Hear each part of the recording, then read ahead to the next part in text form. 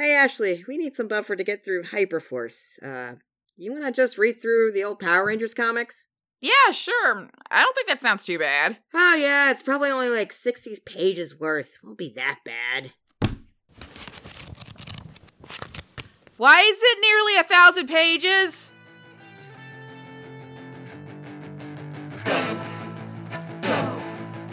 Rangers play. Go. Go. Rangers play. Go. Go. Rangers play.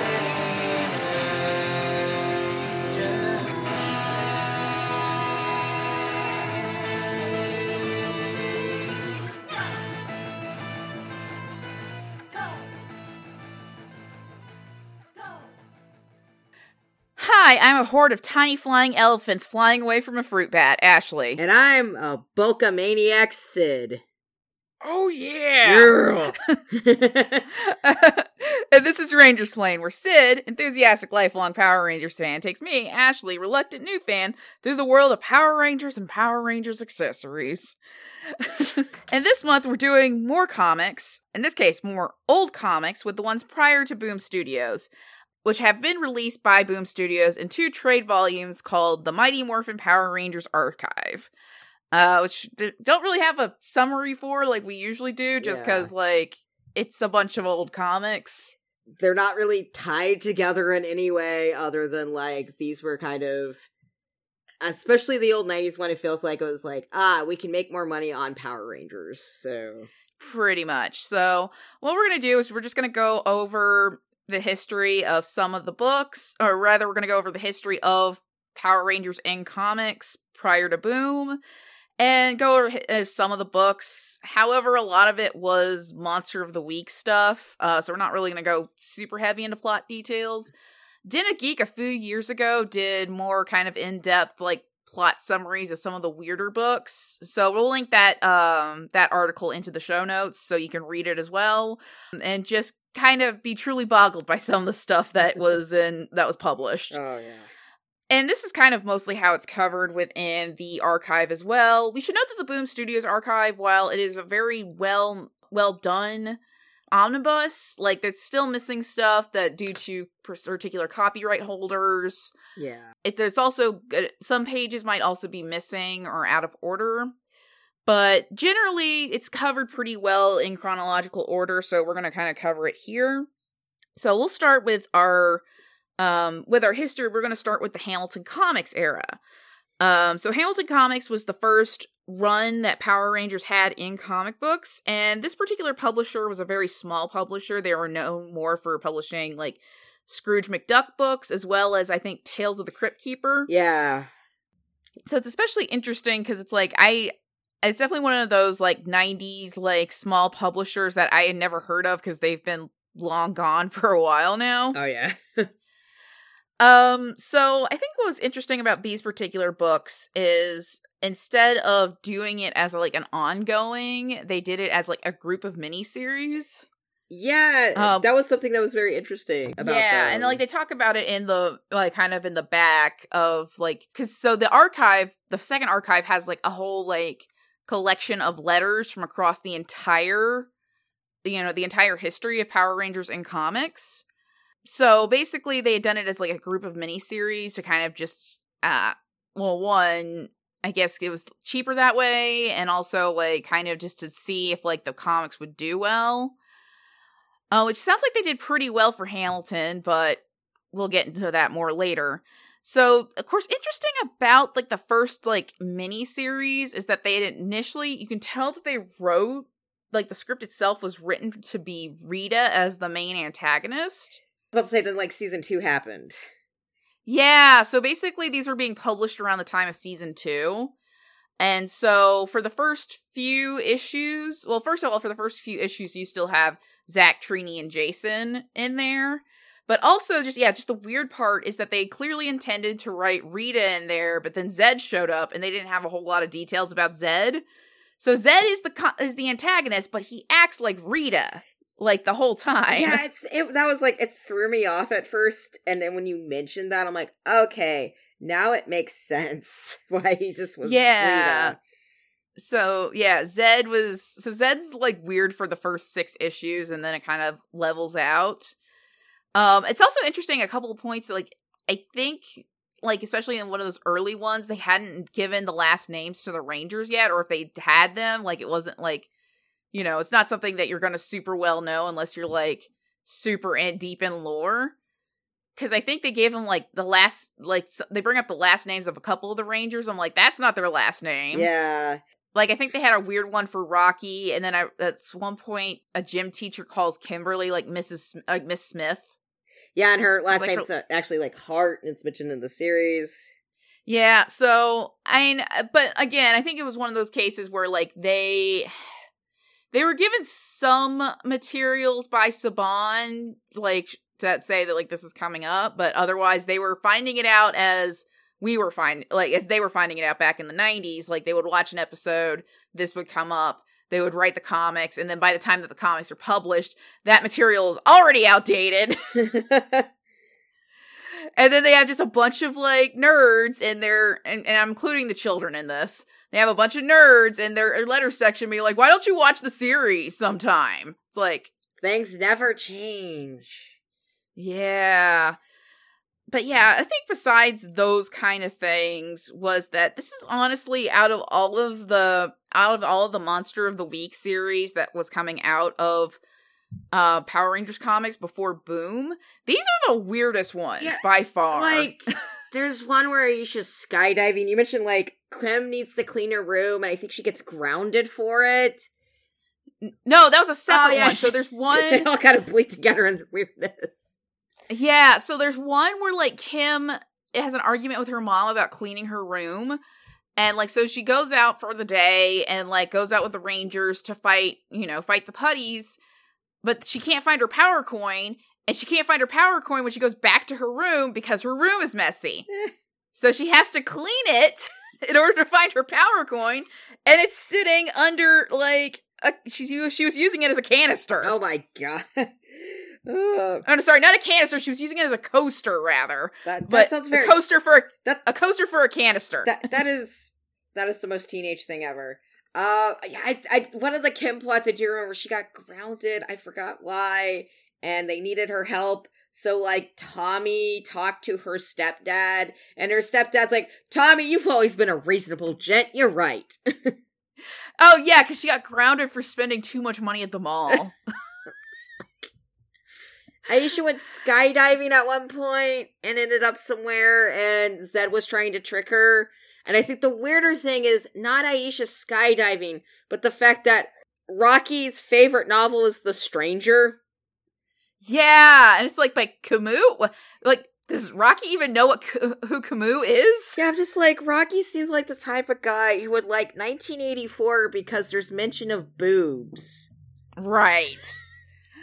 Or, like, once you tell him that there's dirty jokes in Shakespeare. Like, he's like, oh, I'm all over Shakespeare now. It's like, he seems like that type of an immature teenager. Yeah, truly, though, my favorite plot... Well, okay, I have 2 favorite plots from this particular era. There's one comic where the Rangers are bitten by things called tood ticks. Oh, yeah. And so, like, it basically makes them have a bad attitude. And, like, so they end up being assholes to Zordon. And so Zordon, instead of being like, this is weird, is like, wow, you guys are assholes now. I'm taking away your ranger powers. Which is just fucking hilarious to me. And then the second one has, like, a plot where they get, like, everybody in town is attacked by a horde of tiny flying elephants. Yeah. And so they don't know how to beat the elephants. It's very much a situation of facing 100 duck-sized horses or 1 horse-sized duck.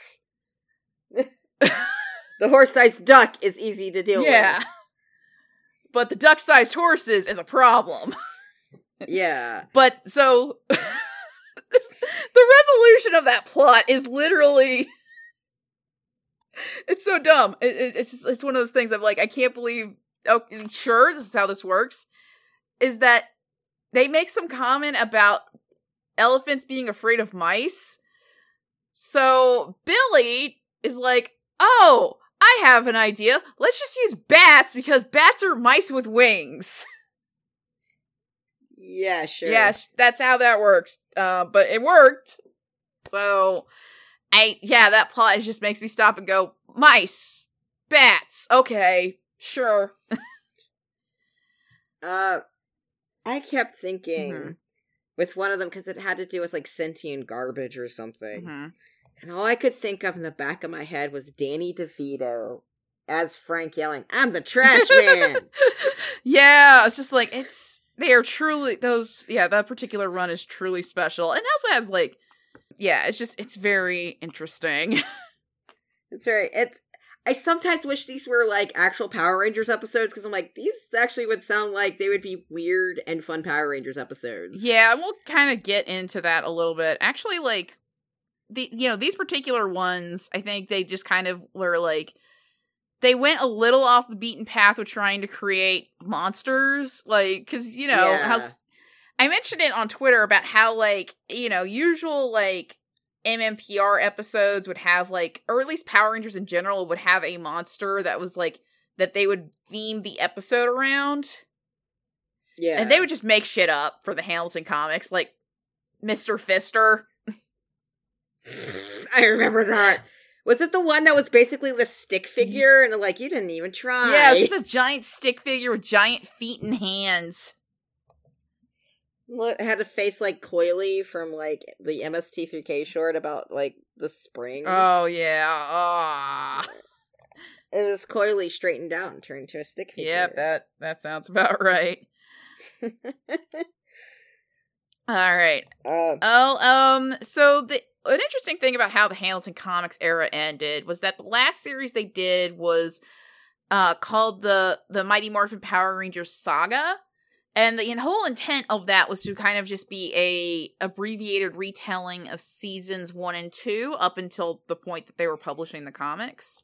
Basically to kind of cover, how the Power Rangers got together, how Tommy joined the team, how Tommy lost his powers and became the White Ranger. And I think eventually the plan was that they were also going to cover how Aisha, Adam, and Rocky joined the team.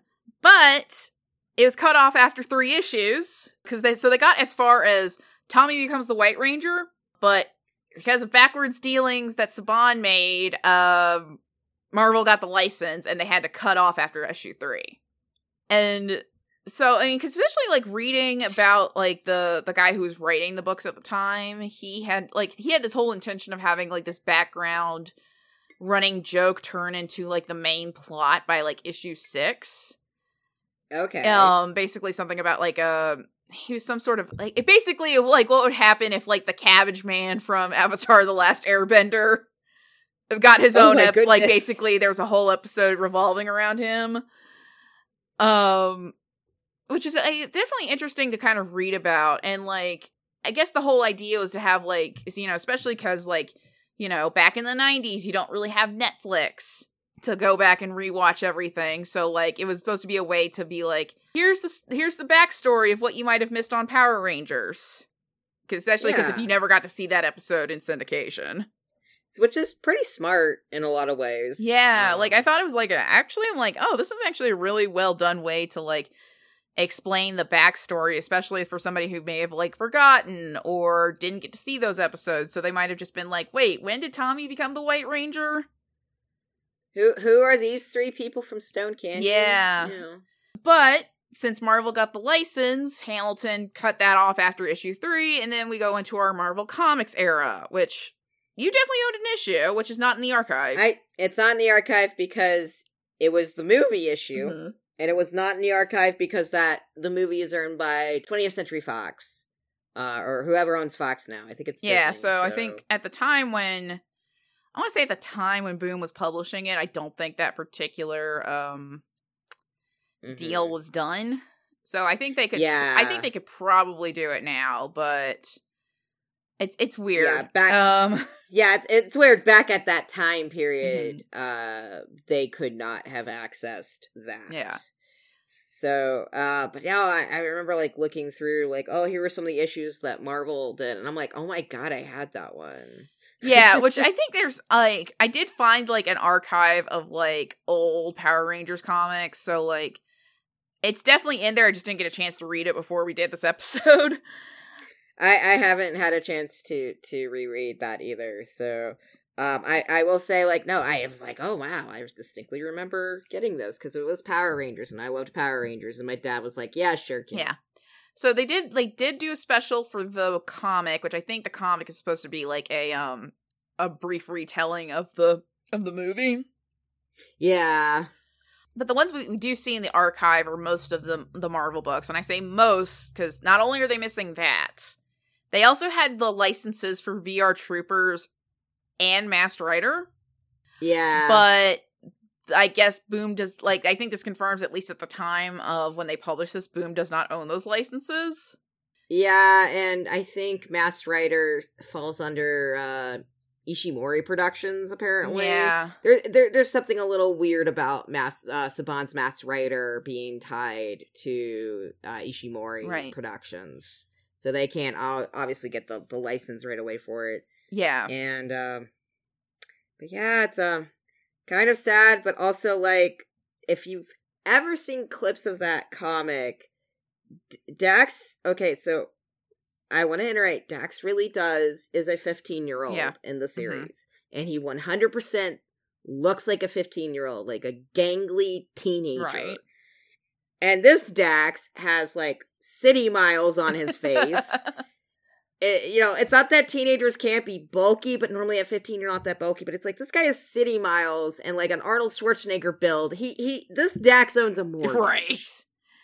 Right. That's what Kurt told me. It's like, that Dax owns a mortgage. Yeah, and then like the VR Troopers ones were interesting because I didn't get a chance to read those yet either, but they did it as like a flip book with like the Ninja Rangers book that they were publishing. Yeah. So, like, on one side, you would have, like, the Ninja Rangers story, and then you'd flip the book over, and it would be your VR Troopers story, which I'm like, I only really see comics do that these days with, like, on Free Comic Book Day. Because I think I once had a Free Comic Book Day book that was, like, Zdarsky's, like, Chip Zdarsky's first bit of writing Spider-Man on one side, and the other side was Secret Empire. But yeah, like, I don't see a whole lot of comics do that these days anymore. I think what's interesting about Marvel is that, well, one, it's less weird. The stories are real less weird than the Hamilton Comics era. Like, I think at that point they kind of figured out, like, kind of, like, what the vibe of a usual Power Rangers episode is, and we're trying to replicate that. Not to say that there aren't weird stories in there. Yeah. But, like, I think especially, like, it's interesting to see, like, the art, like, especially because you're starting to get into that period where you can definitely clock something as a 90s comic book. Oh, yeah. It definitely is like, that's 90s. Yeah, because, like, there's this one issue where, basically, I think it was, like, I think Kimberly and Aisha were trying to comfort this one girl who wanted to play for, like, on her school's baseball team. But they told her, you can't play because you're a girl. Which, so by the way, I having rewatched the League of Their Own movie and watched about half of the new TV series, I really do not understand why we still have this gender divide in baseball. But that's neither here nor there of this particular episode. But then, like, you get to this one part in the book where, like, Bulk and Skull show up and just be like, sound like the fucking comment section of every WNBA tweet on the ESPN Twitter. They're just like, yeah, there's no great female athletes out there. We're way better at sports than they are. And then they absolutely fall on their fucking face. But they also they looked like 40 years old in that particular, But what's especially interesting about the Marvel comic era is this is when you really start getting people who have been, like, deeply involved in comics, like, are working on the books. A lot of these issues were either written by Fabian Nicieza, who was the co-creator of Deadpool, and then you have Scott Lobdell, who wrote a lot of X-Men, Red Hood and the Outlaws, Teen Titans, Also was known for being a bit of a sex pest, but again, neither here nor there. Yeah. But then you'd also get, like, there's just a couple of issues that were also drawn by Steve Ditko. That was, like, the most random shit, honestly. It's like, what? Steve Ditko's Yeah. here. Fucking Okay. you got Steve Ditko drawing goddamn Power Rangers? Okay. I think it's also just the fact that, like, yeah, I think that's especially, like, Marvel bullpen era, where you just have, like, whoever's available, you're just like, yeah, just work on this book. Yeah. Makes sense. Oh. Like, hey, work on this book. Yeah. We need it out. So, yeah, I think they continued making those for, like, most of 96. Like, 95, 96. Yeah. But then, like, I don't know if they license expired, or this is around the time Image Comics started up. So, Yeah. So, our sorry, go ahead. I was like, and so guess who got the license? So, around the time Zio's coming out, Image Comics gets the license, and they make a whole big deal out of it. And, like, even Rob Liefeld was editing those books. And they only made one comic. It definitely has, definitely feels like there's It's very... the art of that era, if that makes sense, except, you know, the person can actually draw feet. Yeah, like, it's very 90s Image Comics. Like, that's the easiest way I can Yeah. describe how that particular book looks. Yeah, it looks like, at first I thought it was Rob Liefeld, and then it's like, no, Adam has a perfectly drawn foot there. So Right. that is obviously not Rob Liefeld. Yeah, and there was a planned crossover with Youngblood, which was a very early Image series that Rob Liefeld did work on. But it just never came to fruition. They got as far as advertising it, and it never came to fruition. Yeah. And well, it's interesting reading that particular issue because it does look like they had planned to have like an ongoing storyline. Oh, yeah, I was just like, oh man, this is interesting. Boom. Yeah, so we never it's never got further than that. It's very interesting to have this brief blip of like, oh, Power Rangers was an Image Comics book. Never did anything else beyond that. Yes. So then I guess it bounced back over to Acclaim, which is now known as Valiant Comics, for another short-lived license, which turned out 3 books in total. One of those was a crossover with Big Bad Beetleborgs Metallics, which is not in the archive. Yeah. But other than that, there was 2 pretty okay straight-up Turbo comics. Yeah, I thought those are, of the very old ones, those were kind of my favorite put-together ones, was kind of the old, because this is kind of like, wow, if only you written Justin like this, like an actual fucking child. Yeah, like, it still comes across a little bit of like, oh, Kat's mothering him, or Tommy's trying to be like a father figure instead of an older brother, but like, they're actually pretty solid. Yeah. It's just like, the most nice thing I can say about a book written by Dan Slott. The second one was. Yeah. Which again is one of those cases like Dan Slott wrote for Power Rangers. Okay, He's gonna block us now because we mentioned him on the podcast, and we're he like, blocked me ages ago. It's fine. I met our actual Ranger Splain Oh, Twitter. again, I don't care. No love lost. No love lost. I There, learned. anyway. No love lost. Maybe that's why they only got like those 3 issues. Anyway, also like another case of like, wow, this person was involved with that. Like one, yeah, again, I mentioned Dan Slott writing one of those issues, but Ron Lim drew both of the issues that are featured in the archive.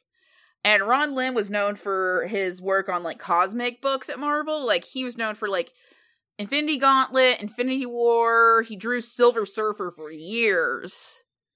And so it's just like, you're here drawing Power Rangers books? Okay. Like, Okay, you're here for a paycheck, obviously. yeah, like everybody has one. Like, we're gonna get to the one, we'll get to one I'll mention on the side here in a bit of Paper Cuts, where I was like, well, yeah, I mean, I knew Paper Cuts because T.D. Howard wrote a fucking Barbie book for them. But anyway, we'll get to them in a second. So yeah, so they did those few issues with Valiant or Acclaim at that time, and they're solid. They're pretty okay, and I'll go check out the Beetleborgs one later. And then for years, there's not really anything solid in terms of like, having an actual license through like a comics house. So they did a lot of like, they did 2 photo comics for Ninja Storm and Dino Thunder through Tokyo Pop. I vaguely remember this. If I own these, I'm sorry. Yeah. Because they're also, because Tokyo Pop is just, they made shit so cheaply. Right. They're probably also falling apart at this rate. Yeah, I sold my old, like, mixed comics Sailor Moon books, which was early Tokyo Pop, to somebody years ago, and, like, they've probably already fallen out and are just on the floor. But yeah, like, so Tokyo Pop did those photo comics, which I remember them having, not just that, but I think they did photo comics for, like, Card Captors and a few other properties as well. Oh, yeah, because, Stu Levy was just like, I want to make $1 gazillion off of Tokyo Pop. What do you mean I have to be a better manager of things? DJ Milky strikes again. DJ Milky, I can't believe we have DJ Milky in our podcast. Oh, it's bound to happen at some point, I'm sure. Yeah.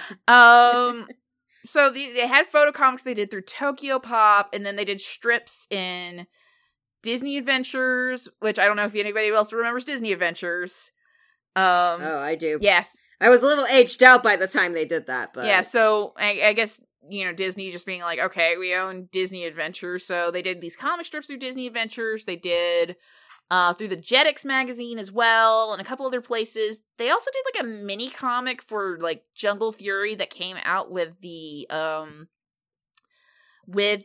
action figures, but they never did anything for RPM, because, at that point, there with RPM, they were just like, we're fucking done with this shit. And Then it was just, get out the door, that's and they didn't own, I don't think they owned Marvel yet, so, like... Oh, no, that happened, like, post-Saban buying them back. So. Yeah, or if it happened if it happened at any given time, it was probably, like, ships in the night, like... Yeah. So, I'm like, that would have been an interesting what if, is, like, if they owned Power Rangers long enough to actually just shunt it back off to Marvel.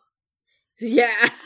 But then, so, after Saban gets the property back, we go to Paper Cuts, which, again, smaller house. They've done a lot of licensed books. I think they also had Tales of the Crypt Keeper, oddly enough, at one point. They've done, as I mentioned, Barbie. I think they did WWE comics for a really short bit before Boom Studios did. Yeah, just a bunch. Sometimes I just look up Paper Cuts and they just did a bunch of random stuff. So, but with Paper Cuts, they decided to do it in this more of these mini graphic novels instead of a traditional ongoing.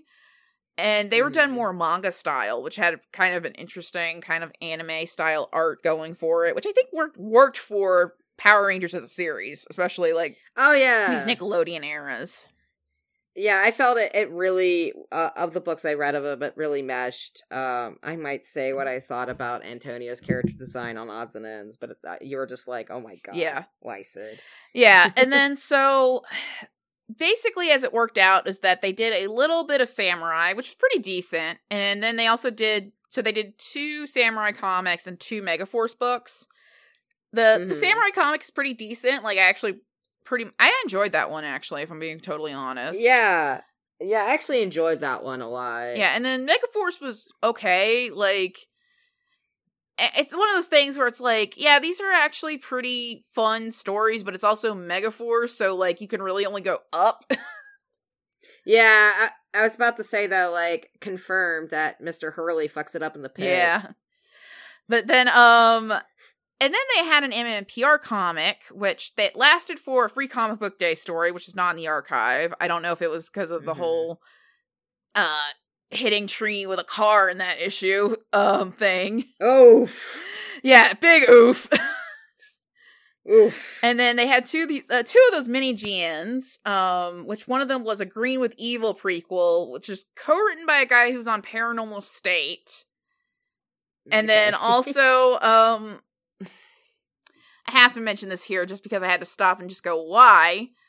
Where basically the whole thing is that, like, Rita sees Tommy, and before he meets the Power Rangers, and it's just like, oh, I can turn him evil.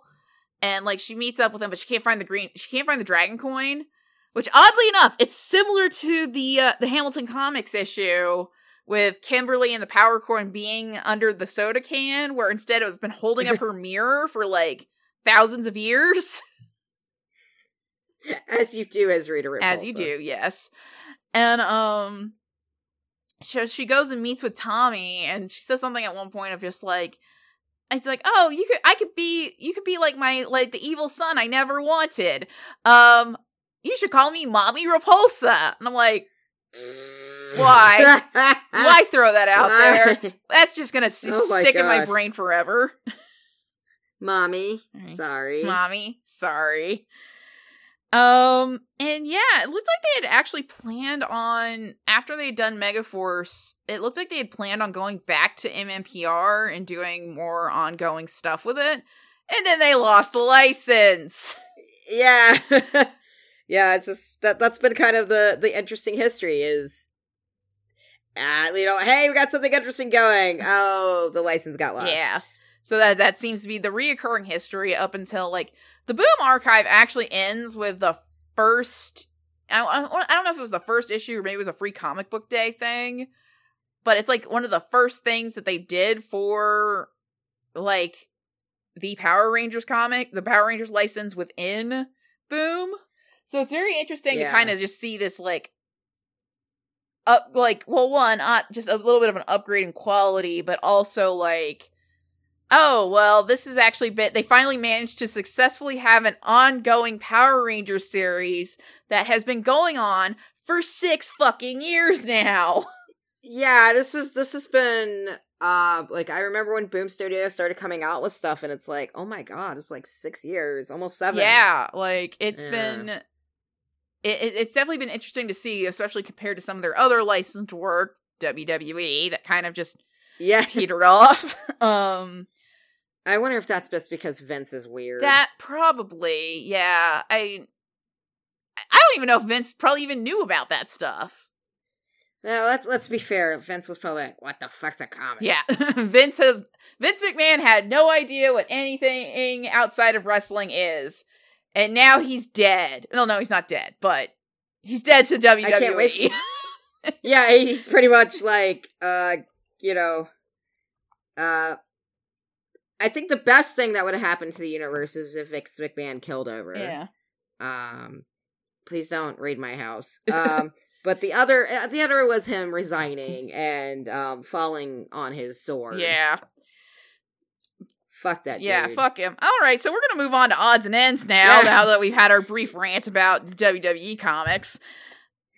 Speaking of ranting, you mentioned the letter section, and, like, I've been trying to read it, but within the first page of the letter section, my brain just shuts off because it's like, shut up, nerds. Yeah, literally the letter section, just like, it's, I appreciate Boom preserving the letter section from all of these books because they are a part of Power Rangers history. Oh, yeah. Like I'm not knocking the preservation. But, oh my god. But definitely, yeah, definitely the kick in of just like, oh my god, I'm back on a message board or some shit happened. And I'm like, oh my god, we're still arguing about this. Yeah, Oh my god. This is Ranger Board before Ranger Board existed. I am certain of it. And, like, so it's interesting to see, like, you'll have, like, little kids writing in, but then you'll also have people who are, you have teenagers and people who are in their 20s. I think even some people who are like, I don't really like Power Rangers, but I follow your comic books and I actually really enjoy this.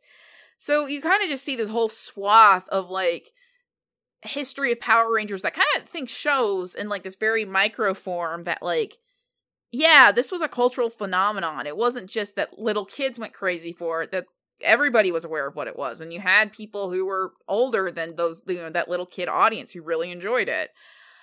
Yeah. But yeah, it also just comes across as old-fashioned message boards as fuck, because, like, for multiple letters, you have people complaining about, the whole Rita Zed mix-up, or the fact that, like, they had to have their, according to Saban, they had to have the emblems on their chests, even though, like, that's not how it's seen in the series, but all other merchandising had to have, like, their power coins on their chest. Yeah, that was something I've always wondered for ages, because like that's not how it is in the show, but okay. It's probably just, but I was yeah. like, I don't know if I was 5, so who, I'm not gonna know, like, oh, it was probably mandated by Saban. yeah, so I don't know if that was a copyright thing or a licensing thing. I don't know. But basically they said in the back, it's like, we're required by Saban for anything that's not the TV series, they have to have their power coins on their chest. But people complaining about the power coins on their chest, complaining when, Rocky, Aisha, and Adam came in. Like, there's even one point, there's one guy who would write in multiple times, and I think he was a teenager, that people would be arguing with him because in his first letter he called Rocky, Aisha, and Adam wannabes. Oh no. And then people are just like, oh, we all know that they left the series because they wanted more money and they blew it. And then it's just like, oh my god, this is just so... Wow, it is really just an encapsulation of what the early 90s discourse of Power Rangers was. But yeah, it's the same complaints over and over again. It's like, you didn't have to publish these, but I get it. Like, as I mentioned to you when we were writing this episode, is like, it is fun to see letter sections that were published in books, because sometimes they do publish... I know Marvel sometimes publish their letter section for books to kind of fill space within their graphic novels. And so the first compilation that they had of Kelly Sue's run on Captain Marvel has the letter section for the first 6 issues. And literally the first 2 issues, it's just nerds writing in to complain that they didn't like the new Jamie McKelvey suit. And that she needed to be put back in her sexy black swimsuit costume. And then eventually the letters start changing of all of like the women who are reading just being like, hey, what the hell? We actually like this new suit and we like this book. And thus the Carol... Shut the fuck up, nerds. Yeah, shut the fuck up, nerds. Thus the Carol Corps was born. And I always remember those when people are just like, oh, well, Brie Larson's like suit in the Captain Marvel movie was just too sexy and people just can't live up to that. I'm like, bull fucking shit! I remember those letters, you are lying! I was there, unlike you, random weirdo. Random, just looking to... random anime picture, first name, bunch of numbers. Anyway, yeah, letter section, great for preservation.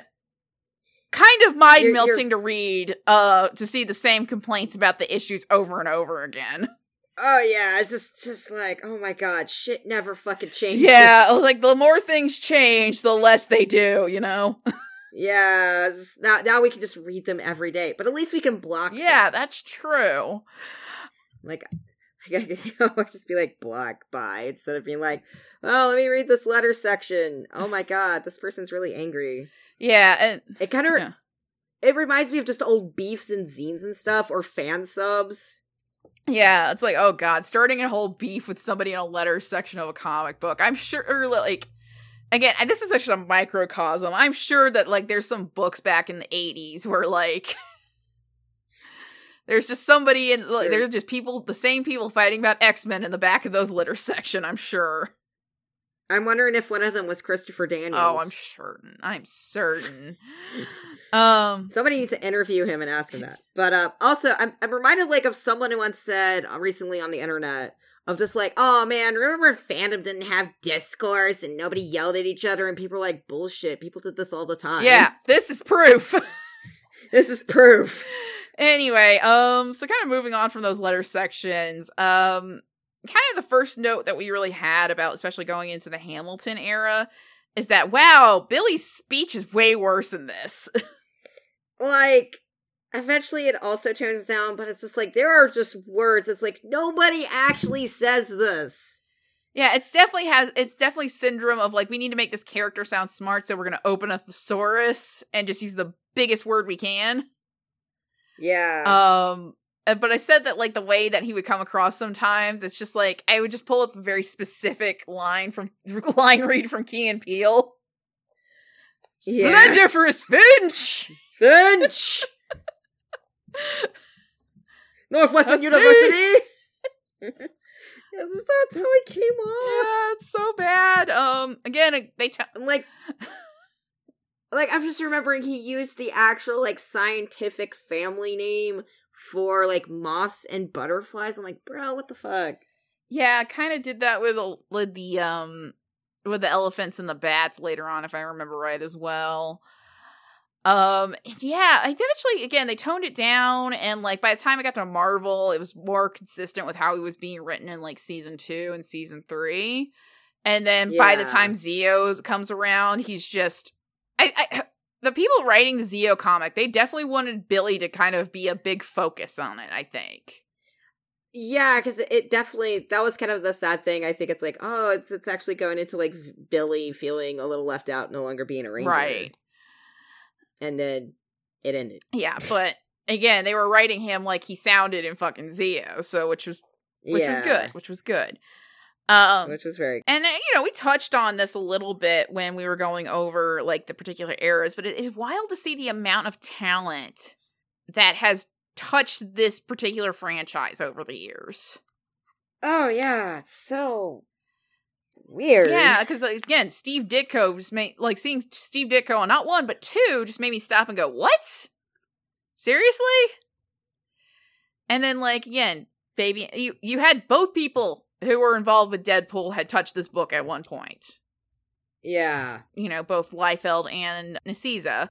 So I think that was just especially wild to see, because for Power Rangers, you don't think of a whole lot of, like, in general, you don't think of a whole lot of talent going into it in terms of, like, not to say that, like, the people who have been involved aren't talented, because you have to be really talented to spin a 30-year franchise out of whatever Saban was trying to do with that first season.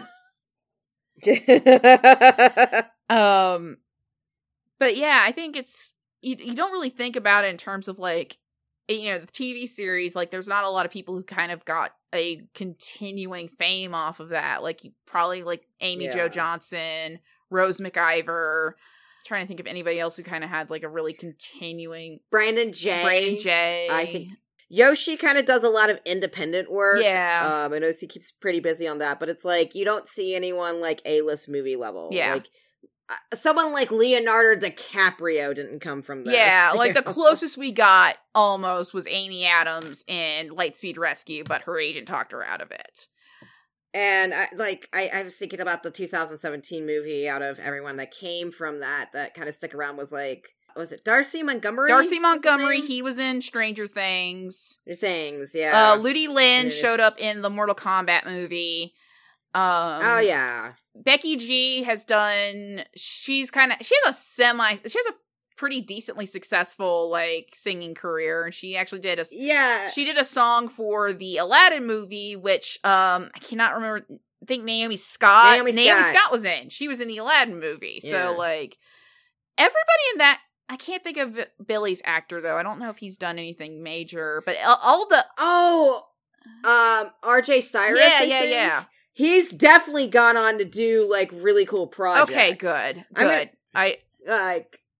He's mostly been in westerns, it looks like. Oh, cool. So. But yeah, all the A-list actors they brought into that were, Bryan Cranston and Elizabeth Banks, who to play, Zordon and Rita. And obviously Bill Hader as, Alpha. It was like, I think that was pre-Barry, too. So, like... Nobody knew the depths that Bill Hader could truly plunge. Yeah, and Bryan Cranston had just recently made a name for himself with Breaking Bad. So it's just kind of like, it's not known as a big jumping point, and the people that have gone on, they've done successful, but you don't hear about, like, how, this launched the career of a very young actor or something who's now, like, super A-list. Yeah, but then you, like, see the comics, and you just see the names of the people who have come through it, like, Baby Nicieza, Scott Lobdell, Dan Slott, Ron Lim, that early Image run that was being edited by Rob Liefeld, even if they only did one issue. Like, that's still a part of early Image Comics history. And so, yeah, it's just wild to see all of the houses it passed through, all of the people who have been involved. And it just shows that the comics is definitely a work for hire industry a lot of the time. Oh yeah. Yeah, it pretty much is. And not unlike acting. Or professional wrestling. The next bit we want to touch on was so definitely this is an ongoing issue across anything that featured Zordon, but no one can figure out Zordon's face. No, it was real bad.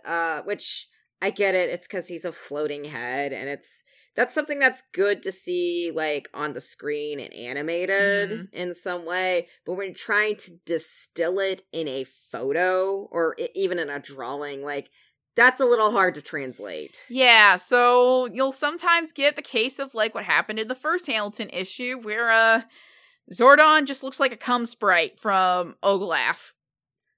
Yes. When you mentioned that, I'm like, oh my god, I need to go back and read some of that comic. Yeah, but yeah, it's just like Zordon's face throughout he's definitely going through it. Yeah, he is. Like, the closest I would say that they actually managed to get to nailing what Zordon would kind of look like was probably in the Image book. But he's just literally in that he's just a floating green head in a jar. He looks more like a virtual projection of, like, what Zordon would probably look like versus, like, you know, kind of the ghostly floating head that he was. Yeah. One of the things I wanted to touch on with the Hamilton run, this is a brief thing, is I noticed that they would do a lot of visual gags with Bulk shirts. And the two of them that really drew me was that one where Ernie was talking about how he got a piece of clothing from the Power Rangers. And Bulk was just talking shit while drinking milkshakes because they couldn't have him drink booze. Right. And he's just talking shit. It's like, oh, well, they should put my face on merchandise, you know, blah, blah, blah, and just talking shit about Power Rangers. And then it's revealed later he's wearing a Mighty Morphin Power Rangers t-shirt. Right. And the other one that really got me was Bulkamania. What are you going to do when Bulkamania comes running for you? Or running all over you? Oh my god. Who cares? Hulk Hogan sucks. Bulk rules. Yeah. We're a pro Bulk podcast, as always. We are Bulk anti Hulk Hogan. Yes. So, but yeah, I just found those were very neat little visual gags for 90s comic. Oh, for sure. And you also wanted to touch on this next bit as well. Yeah, it was one of the more interesting things I got from this was how when you're doing extra media for a franchise and how much that has changed so drastically, particularly post MCU and post Phase 1 MCU. So, like, a lot of the early 90s and into the 2000s, but mainly in the 90s with the Hamilton and Marvel runs, it was very much there as in, like, kids can pick it up on a newsstand because they still were doing that sort of thing at the time. I do very distinctly remember that. And it was mostly stuff like that. It wasn't like, oh, you can get this issue of, like, Batman Heroes. It's supposed to be like, here's this newsstand comic for a kid to maybe read while the parents go do something at the store. Right. And so they were just more on banking on what Power Rangers was, and that obviously dictated the license. 2000 saw a lot more of that, like, similar to that, I think. And then once you got to the paper cuts, because that's around the time, like, the MCU is really, really starting to take off and really become this, like, oh, you can do this, like, multiple media franchise thing and start looking into that. You were starting to see more of just, like, this extends, like, there's smaller stories, maybe even extend or reboot, until you finally get to kind of boom, where, yeah, we have basically this whole part of the canon that gets, focused on a bit more, which is, the multiverse of Power Rangers and all that. There's actual effort to tell, like, an arching story that comics can do. Right. As opposed to, back in the 90s, we're like, okay, yeah, we could do an arching storytelling and we'll try to do it later before, the license goes poof. Right.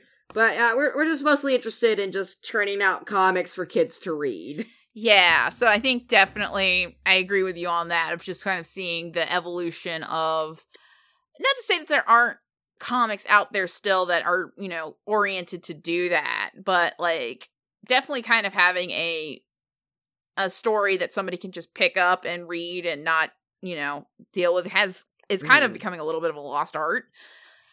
Yeah. Like the last Marvel book that I can think of was really like that was probably Scotty Young's run on Rocket Raccoon.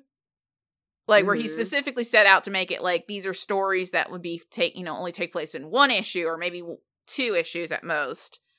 But yeah, don't really have like an overarching theme, but just, you know, something that you can pick up and read. And not to say that this is that's a bad thing. I'm just saying that that's definitely something that I think definitely gets relegated only to kids comics these days. Yeah, it's definitely a shift in focus of what they want to do. Yeah. Yeah, like I said, it's not a bad thing. Like, I'm not trying to be like, oh, this is better. It's more of like, wow, they've really kind of shifted that focus into, like, we want to, you know, give, like, the Power Rangers Boom Studio comics really feel like we're giving more to fans of the series for ages. Yeah. This is where that focus is. And it also just shows where the focus is just in general with, you know, big producers and executives and all that. They want to hook you into everything. Yeah. So, you know, this works for one franchise, the MCU mainly. So it's going to work for everything, right? Not really. Not really. I mean, especially I think for the current Boom books, which we're going to get into more next year, actually. Yeah. I think for the current Boom books, it works to have, like, again, you have, like, an established franchise like Power Rangers, but I think you're also willing to kind of dig deeper into MMPR. Because, yeah, you've had Monster of the Week stories for, like, MMPR for years. Like, now it's like, well, let's do something else with that. Yeah, it's let's dive into the dynamics of these characters, kind of going from the conflict of Power Rangers being mostly about the Monster of the Week, maybe some internal conflict that's going on with one of them to teach a kids a lesson, to, like, no, the conflict is going to be within the team and their, like, interpersonal relationships and what's going on there, and they sometimes fight a monster. So, yeah, it's kind of cool. Yeah. The other thing I wanted to note was, I didn't find too much of this, but it definitely showed that Boom was very interested in preserving this. Yeah, for sure. Because the scans got updated. If you, somebody, like, did a couple comparisons on the wiki, where you kind of see where a fan scanned them in, and you can definitely tell, like, the comic itself was deteriorating in terms of, like, the color and everything. And they cleaned them up, basically. They now look like they now look like if you were to just freshly pick them up. Yeah, and, like, it's not a perfect preservation effort, because, like, there's definitely a couple of pages where it's like, oh, they like kind of maybe mixed up that was supposed to be like a 2-page spread, because I didn't talk about this particularly in the Marvel era, but, like, I think Nicieza especially was obsessed with writing 2-page spreads where you had to turn the book vertically. Yeah. Oh my god, that is a huge pet peeve of mine, is that it just throws off the reading experience. Especially if you don't incorporate it well. I say, about to reread Odyssey again. Odyssey, the sci-fi book by Matt Fraction and Christian Ward. Because I forgot that the first issue, and they didn't put this in the first trade, but they put it in the giant compendium of the entire book, has a fold-out timeline, giant on one side, giant spread of art on the other. So, like, but that works for that book. But for most books, trying to do, like, a horizontal to vertical page turn just does not work. I think there was one particular, like, double page spread where it got cut off on the wrong side. There's one book where there's one issue from the Marvel run, which was a very interesting concept of, like, the Dark Rangers. Yeah. That does not have the last page.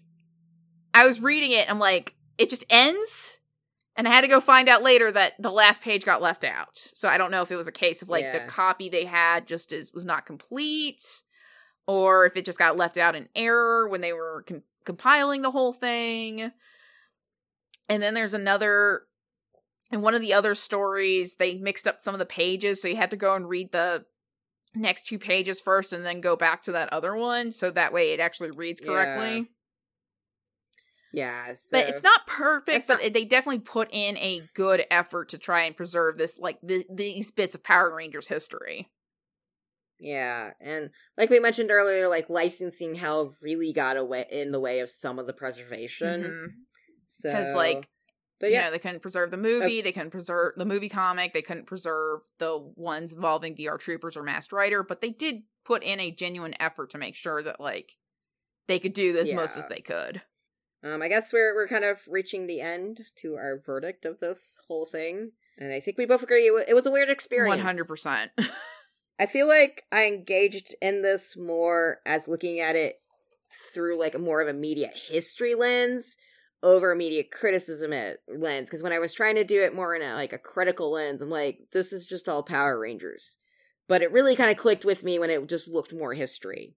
The comics themselves were very flavored by the entertainment industry at that time period, and it really just felt like going through a time capsule and seeing how much has changed. It was a neat journey to see how Hamilton handled it because it was the 90s versus Paper Cuts handling it because it was the 20-teens. Like I said, as the stories, it kind of just liquefied my brain trying to take it in all at once. Especially the early years, because that was just when they were just pulp for kids to pick up at a newsstand. And yes, I was one of them. And it was fine for that. If you're not pressed for time and want to see how a multimedia franchise has been done in the past, or just interested in, like, the preservation, I'd suggest pick it up. Yeah, after recollecting the pool my brain turned into after reading 1,000 pages of classic Power Rangers comics in the space of a day, I could say these books are just kind of odd. I love that most have been preserved in a published format, and there are others that are still pretty easy to find online. But it definitely felt like speed running MMPR. A lot of them are fun Monster of the Week books, but I wouldn't say any of them reached the level of Boom's 6-year epic.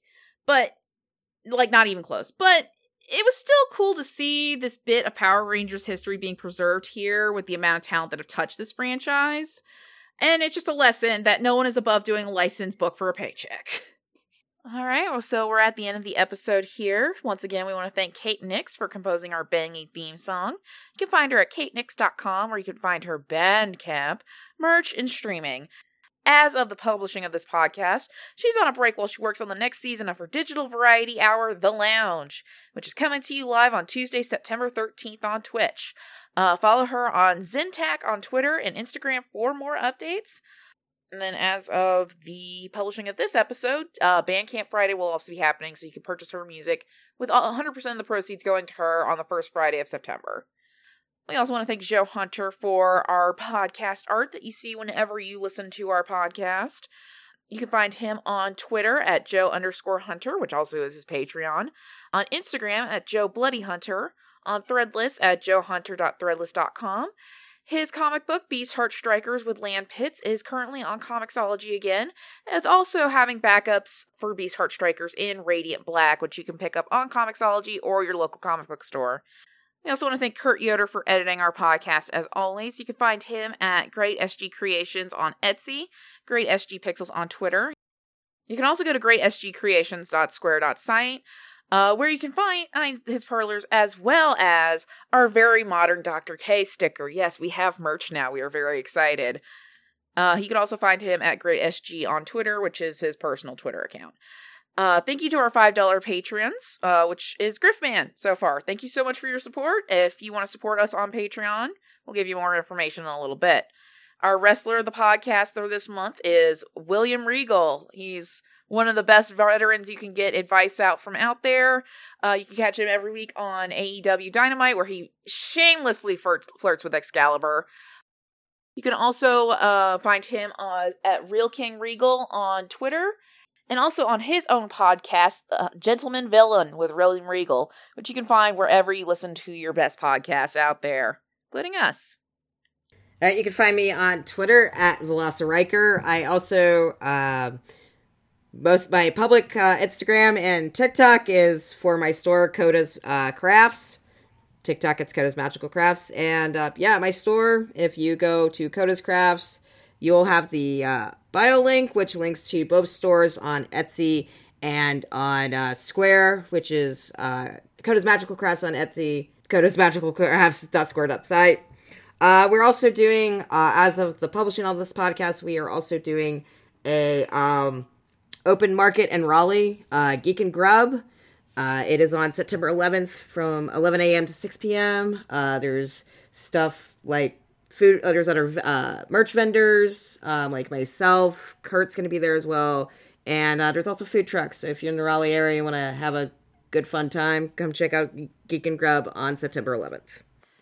All right, and then for us, you can find us on Twitter and Instagram at Rangersplain. We use Twitter a little bit more, so it might be easier to go there. We can also find us on Patreon at Rangersplain, so you can support us financially. You can also find all of our show notes on WordPress, which is going to be rangersplain.wordpress.com. If you're not able to support us financially on Patreon, that's perfectly fine. We just ask that if you are listening to us on a service that allows you to rank podcasts, that you give us a 5-star rating and review. That helps us a lot and helps us beat the algorithm. It's an easy, free way for you to support us. All right, next month, we're still kind of in our buffer period, but we get into the latest crossover with the King of the Monsters himself. That's right, it's Godzilla versus the Mighty Morphin Power Rangers. Stay safe and may the power protect you. Go, Rangers.